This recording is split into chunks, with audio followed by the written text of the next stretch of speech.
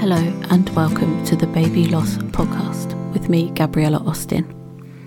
This podcast is for parents like myself to share their story around baby loss and miscarriage. In this episode, I will share my own story of the birth and loss of my daughter, Isabella Eden. Throughout the series, I will talk to friends who have suffered similar loss. Many of my new friends I met through a charity called SANS, which stands for Stillbirth and Neonatal Death. Baby loss is unfortunately more common than people think, and certainly more common than discussed. Whilst I would like to raise awareness around this taboo subject, my main aim is to provide parents with a safe place to talk about their babies, wherever they may be in their journey. 2020 was a year like no other. Loneliness set in for many, bringing back feelings and memories of loss. There is no judgment here, and every journey is different.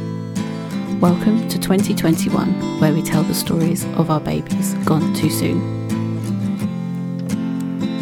Trigger warning for this episode: discussion on baby loss and miscarriage, and may contain explicit content.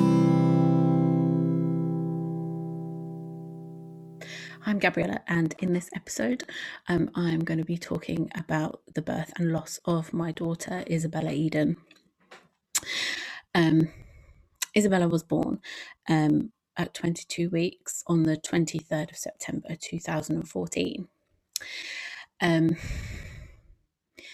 Isabella is obviously a massive part of my story, a massive part of my journey, and obviously one of the main reasons why I wanted to start this podcast was because I lost my daughter. The other things that I want to talk about during this podcast are things that happen mainly, well, for me as well, before, during and after the pregnancy with Isabella. Because unfortunately I had 2 miscarriages before I had Isabella. Isabella was my third and final pregnancy, and during her pregnancy I had a stroke. 2 out of the 3 pregnancies resulted in emergency surgery and severe blood loss. One of them resulting in almost having to have a hysterectomy, blood transfusions, the lot, you name it, I've had it, unfortunately. So even though today I'm just going to talk about the birth and then the few seconds that I had with Isabella, and then the loss and what happened in that day, and what happened at night, and then what happened the following day, and so on. As this podcast gets bigger, as I have more guests, as I make more episodes, I want to talk about those other horrible scenarios, or all those other things that happen behind the scenes. If you thought that people didn't really talk about miscarriage, you actually come to realize that they don't talk about a lot of the other stuff that comes along with it as well. You never normally just had a miscarriage or just had a stillbirth. Some people, it just happens to out of the blue, and then there are other people that have a series of events that lead up to that final horrific event. So I'm hoping that I'm going to get enough guests so that we're able to talk about a whole range of loss and a whole range of reasons for loss as well. Because not everybody just goes into spontaneous labour. Some people have quite a strong, horrible build-up of events before it happens, and then some people have a series of horrible and unfortunate events after it happens. So hopefully we get a range of people in, and you can hear about their stories, and they can share their stories, and it just gives people a safe place to talk about some of those things, because sometimes they don't talk about it at all, and we need to move away from that and get listening. And people want to talk about their babies. Just because I didn't bring my baby home doesn't mean that she didn't exist and that she didn't matter. So that's why I wanted to start this podcast. I said Isabella was born at 22 weeks. So technically not born, technically a late miscarriage. therefore her birth was not registered, and therefore her death wasn't registered. So I guess if you didn't have to register your birth, it's nice that you didn't have to register her death as well. But not everybody had that. Lots of people have to register the death of their baby, which is pretty fucking horrendous. So yeah, she was born at 8:34, the evening of the 23rd of September. So tiny little bit of backstory with me quickly as well. I was born with a congenital heart condition, which meant I also had appointments at the Chelsea and Westminster Hospital in London, even though at the time my local hospital was East Surrey, which is eventually where she was born, but we'll come back onto that in a minute. So she was born at East Surrey. I had been for a scan the day before, just a routine scan, on the 22nd at the Chelsea and Westminster. Everything appeared normal. Then I had a consultant appointment the morning of the 23rd, and my brother actually came with me to that appointment. He came with me for a few of them, which is nice that we got to spend that time together. The morning of, looking back now, I can see that obviously it was the beginning of labour, the beginning of some labour pains that I was experiencing. When I told the doctors at the Chelsea what I was experiencing, they told me that it was probably ligaments stretching and that they weren't concerned. Just go home and take it easy and come back for the next appointment. I got home that evening and waiting for my ex-husband to come home from work. Got into bed, raised my legs, thought I would just calm myself down and just relax and not worry about the pains that I was having. It was probably just the ligaments. I'd already spoken to the hospital and, they're normally right. As the evening sort of carried on and my ex-husband came home, the pains were more intense. Having had 2 miscarriages before, I knew what these pains meant and I knew what was happening. And I knew that I was going into premature labour. I didn't really know what to do. In complete panic, I phoned my dad, and you'll see also as my story goes on, there are a few things that my memory has decided to block out. I don't know if that's to do with dealing with trauma or it goes into a filing cabinet and only comes out when it's needed or whatever, but I don't know, I'm not a shrink, but I've forgotten little details, but remember obviously some of the bigger ones. I called my dad. He must have called my mum. I called an ambulance, sent it to my house. It now turns out as well that my dad actually originally sent the ambulance to his house. But I think that's because he asked me where I was. I said I was at home. And obviously home to him is their house. As the ambulance arrived, so did my mum. And oh gosh, I remember walking down the stairs and she was coming up the stairs at the same time. And oh gosh, we just looked at each other and we knew what was happening. You just knew that this wasn't going to end well. We just knew that we knew what these pains meant. We knew what was happening. We knew why we needed to get to the hospital. And you hear of miracles, but we were pretty sure that we knew what was going to happen. So the paramedics, oh my gosh, they were so lovely. One of the men, he was just so sweet. He was doing all the checking me over and asking me questions and getting me comfortable in the ambulance, and he was trying to be reassuring, telling me that this might not be what's happening, might not be the worst, might be able to get there and and it stops, and the hospital is the best place for you to go to, so that's where I'm going to take you. They turned the blue lights on. I don't know whether it was because of the traffic or whether they thought that maybe I should get there quicker. I remember thinking, it's nothing to do with the traffic, you're lying. I know you just want to get me there quickly because it's not good, but either way, that's what they told me.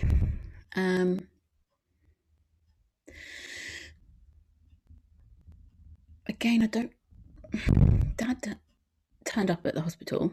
It all seemed like at the same time. And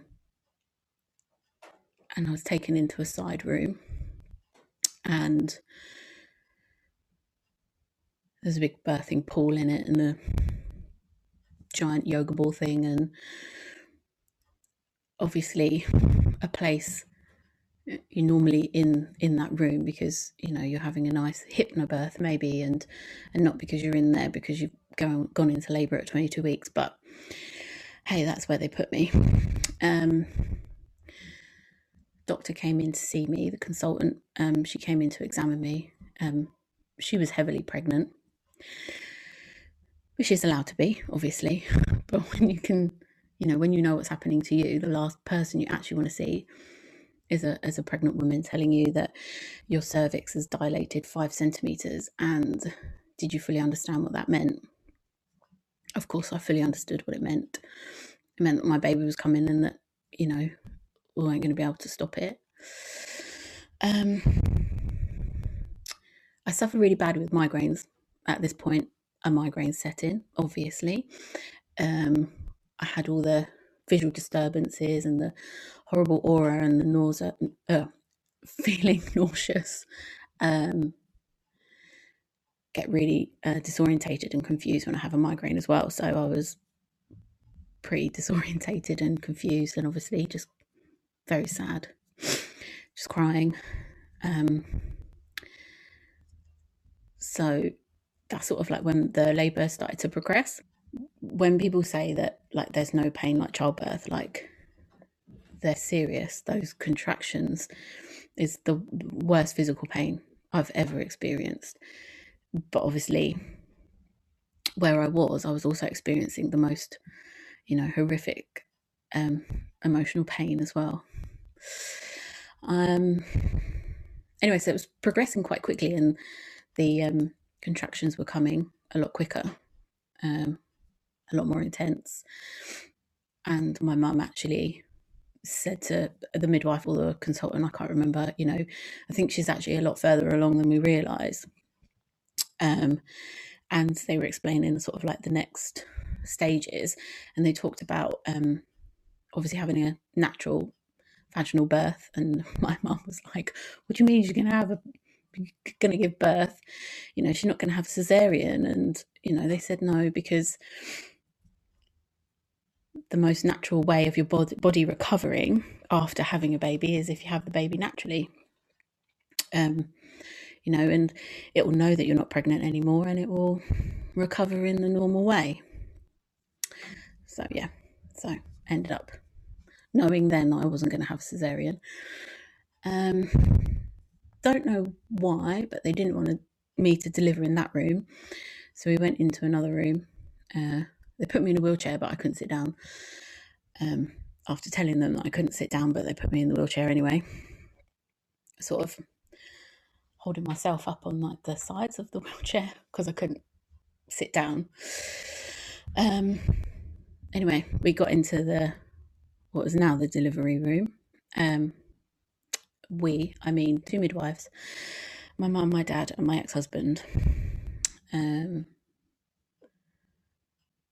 Having not experienced real labour before, I knew that what was coming was the baby's head, but I kept saying the words, something's coming, there's something there.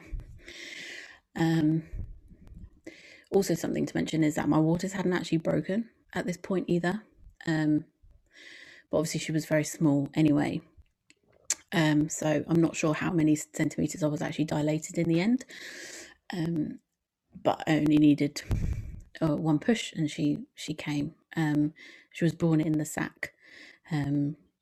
So I felt her come, and then I felt the midwives cut the sac and the water, and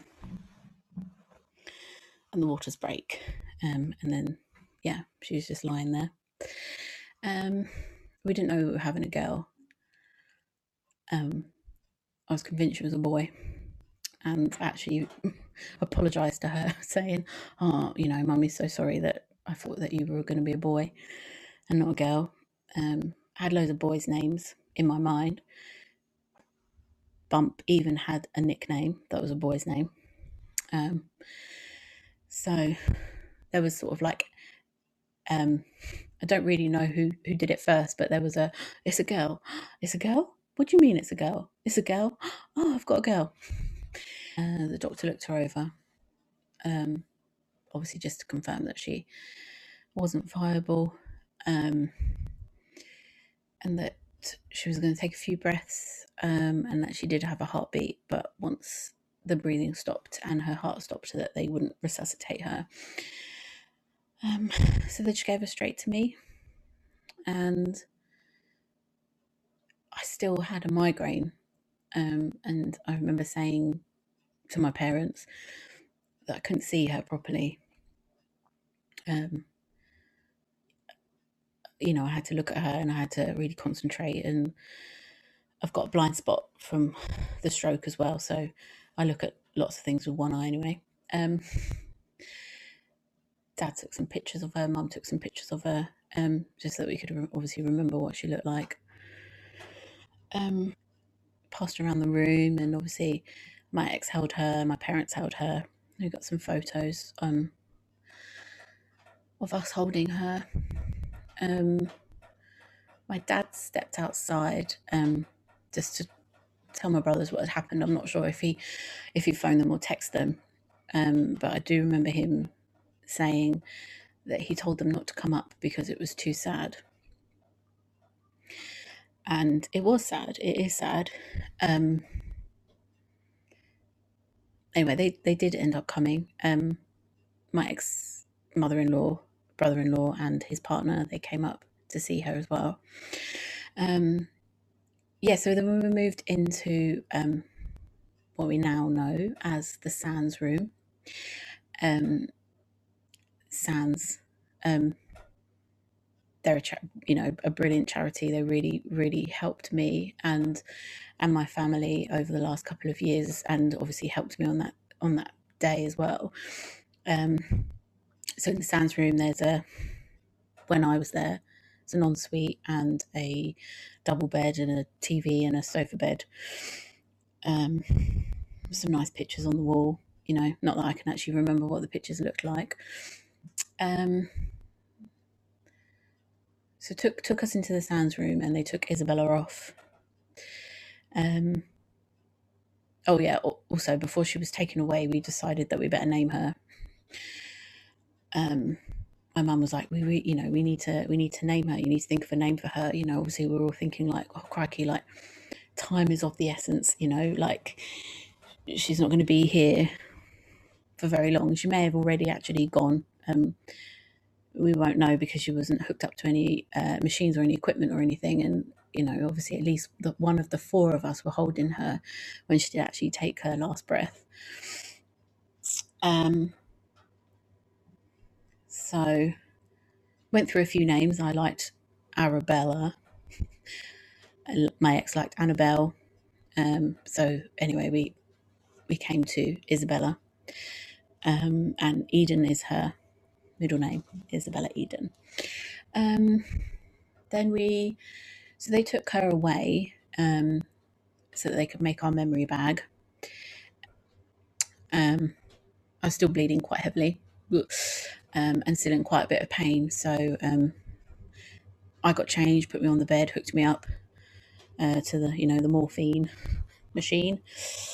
They brought her back. When they brought her back in, they had created a memory bag, and in the bag was a scented candle.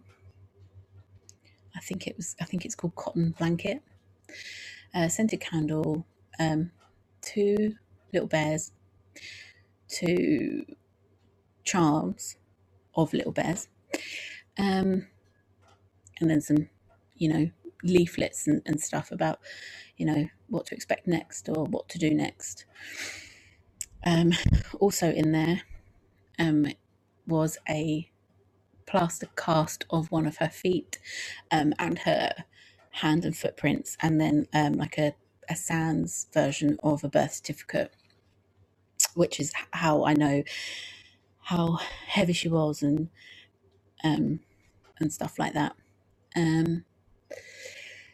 Also a little, I think there was a name tag in there. Oh, I can't remember. So she came back and she had a little cardigan on and a nappy, and she was wrapped in a blanket and wrapped and then sort of in a little mini baby's Moses basket for like dolls. That's when my brothers came up, and that's when some of my ex's family came up.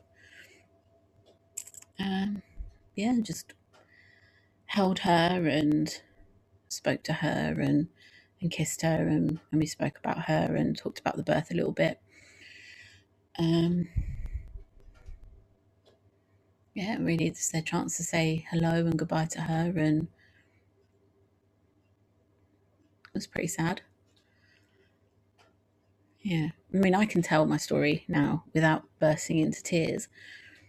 But she died 6 years ago, so a lot's happened. I've I find it easier to talk about it now. 6 weeks out, well, I couldn't even open my curtains. I couldn't get out of bed, so I'm remembering all this time, and it was incredibly sad. But I can talk about her now. I talk about her story, her journey, and how it changed me as a person, and everything that she happened with her. Then sort of mapped out the rest of my life, really, the last 6 years.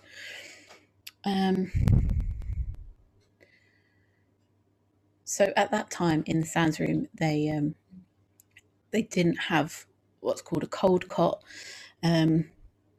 Pretty standard. It says what it is on the tin. It's a cot that keeps a dead baby cool so that you can spend more time with the baby. The baby can sleep in the room with you, and obviously not start to deteriorate. So they didn't have one at the time. So the midwife strongly suggested that she didn't spend the night with us. That she needed to be she needed to be kept cool. So before she left us for the night, we managed to find the hospital chaplain, and he came to bless her, to give her a christening, to name her. So that was nice. He actually then went on to perform Isabella's funeral for us a couple of weeks later. So that was nice. That we knew we knew him, and that he'd met her and blessed her, and then he was going to help with her funeral. So then everybody left except my ex, and then obviously even in the end she left. The midwife took her off to be kept cool, and we tried to get some sleep. I mean, I was still in quite a bit of pain, and confused and sad, and my mind is racing, and you feel like you're having an out-of-body experience. You can't quite believe that it's happened. You can't believe that it's real. Especially when my ex fell asleep. I just felt so incredibly alone. It was raining, and I turned all the lights out, and the rain was just hitting the window, and I didn't get any sleep at all. I just sat up all night, just silently crying, waiting until I felt like it was going to be an appropriate time to call the midwife to bring her back in. and I think it got to maybe like 7 o'clock, and my ex woke up, and I was like, right, you need to phone the midwife and get her to bring her back now, because obviously we don't have a lot more time we don't have a lot of time with her. They brought her back in, and then my parents turned up again. The time that we did have with her, like, I put her inside my pajamas and just left her there and kept her warm. And one of the things that my mum says was that obviously when I passed her around so that my mum and dad could say goodbye to her again, is that my mum was like, it's so weird because she's warm, because she's been on your skin, so she doesn't feel, like a cold dead baby. She feels warm, which was nice. So even before my parents got there, we like I said, we had an ensuite in the room, so we wanted to give her a bath, so we took all of her clothes off, and my ex ran a bath, got in the bath, and then she got in the bath with him, and we got some photos of them two in the bath together. My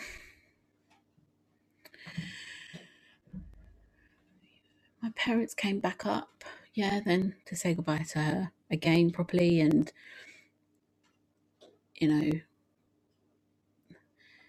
we'd taken all of her clothes off so that we could just have a look at her body and just try and remember that she was, here and she was real, and kissed her from head to toe. She had a hairline, she had eyebrows, perfect little nose, perfect little lips. She was completely formed, but just extremely small.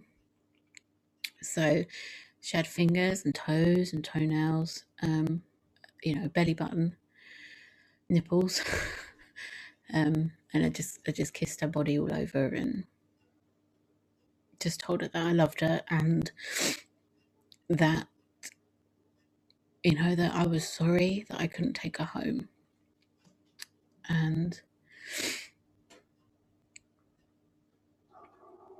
that I was never going to forget about her, and I was going to talk about her often. And I said that, I can tell the story without crying, but obviously it's still sad. Definitely because I'd had 2 miscarriages before, and just because me as a person, my personal opinion is that I've never really been a fan of baby showers, or buying things for the baby too early, finding out the sex of the baby, because I always, me personally, just thought that you just had to wait. You had to wait until your baby was born so that you knew what the sex was. So that you knew what to call your baby, because you needed to look at your baby and see, who your baby was before you named your baby. And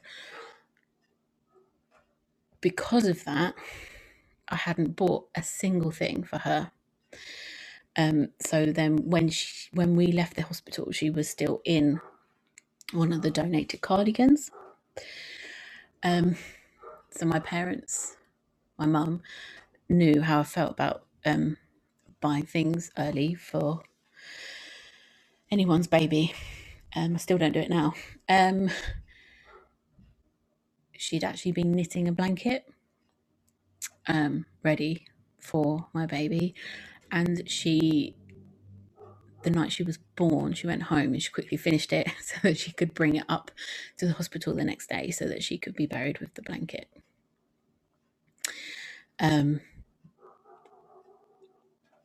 But like my mum being able to get those words out, she pulled out a blanket and I knew what she was trying to say, even if the words weren't coming out. So when we left her, she was actually wrapped in that blanket, and I still have a patch of that myself as well, that I have that I sleep with every night in my bed. It still smells of her after all this time.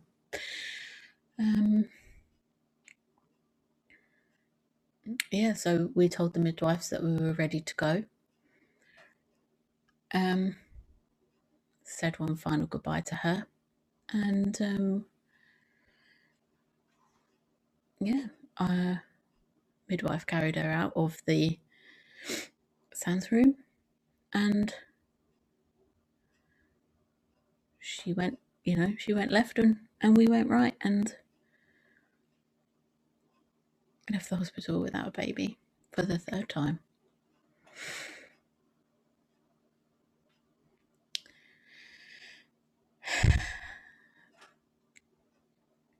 We went home, and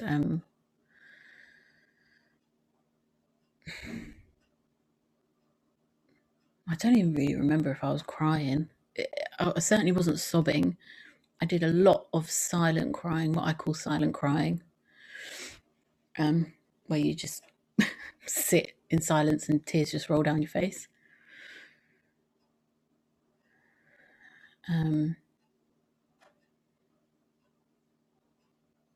Just felt empty, really, really empty. I was physically empty and emotionally empty, and my heart was empty. My heart was broken. I felt like I'd left everything at the hospital, not just her. I left myself at the hospital. Not all of me came home. But still, we'll never come home. Like I said, that was in 2014. So shortly after her first birthday, my marriage ended.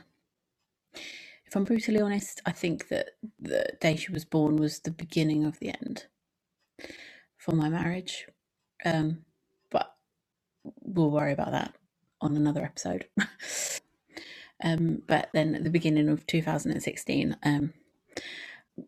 got back in contact with an old school friend called Rob, and we've been together ever since. And we live in our house in West Sussex, and Rob and I don't have any children. So up until the end of 2019, I'd been cabin crew for 12 and a half years, and now I'm a support worker. And after the year that everybody had last year, I just thought we needed a new platform, and this was going to be one of the new platforms that we could start talking about our babies, so that people don't feel so alone. It's a very lonely place to be. You feel like you're the only person it's happened to. You're the only person that's ever had a miscarriage. You're the only person who's ever left the hospital without a baby. You're the only person that had to organise your baby's funeral. You're the only person whose marriage has ended. And what I'm trying to say is you're not the only person it happened to. And this is why I'm here, and this is why I wanted to start this podcast. So as I start to tell you more about my baby loss journey, and everything that happened, before, during, and after Isabella, you'll get to know that my parents are still a big part of my life. You'll get to know that Isabella's has never been forgotten and will never be forgotten, and that her afterlife journey continues.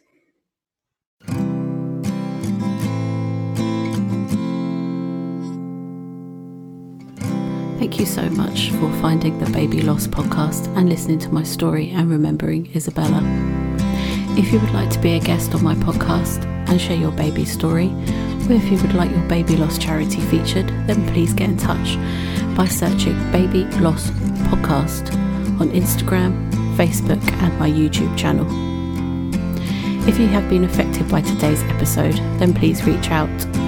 SANS can be reached via their website sans.org.uk, spelled SANDS, and of course their Facebook page.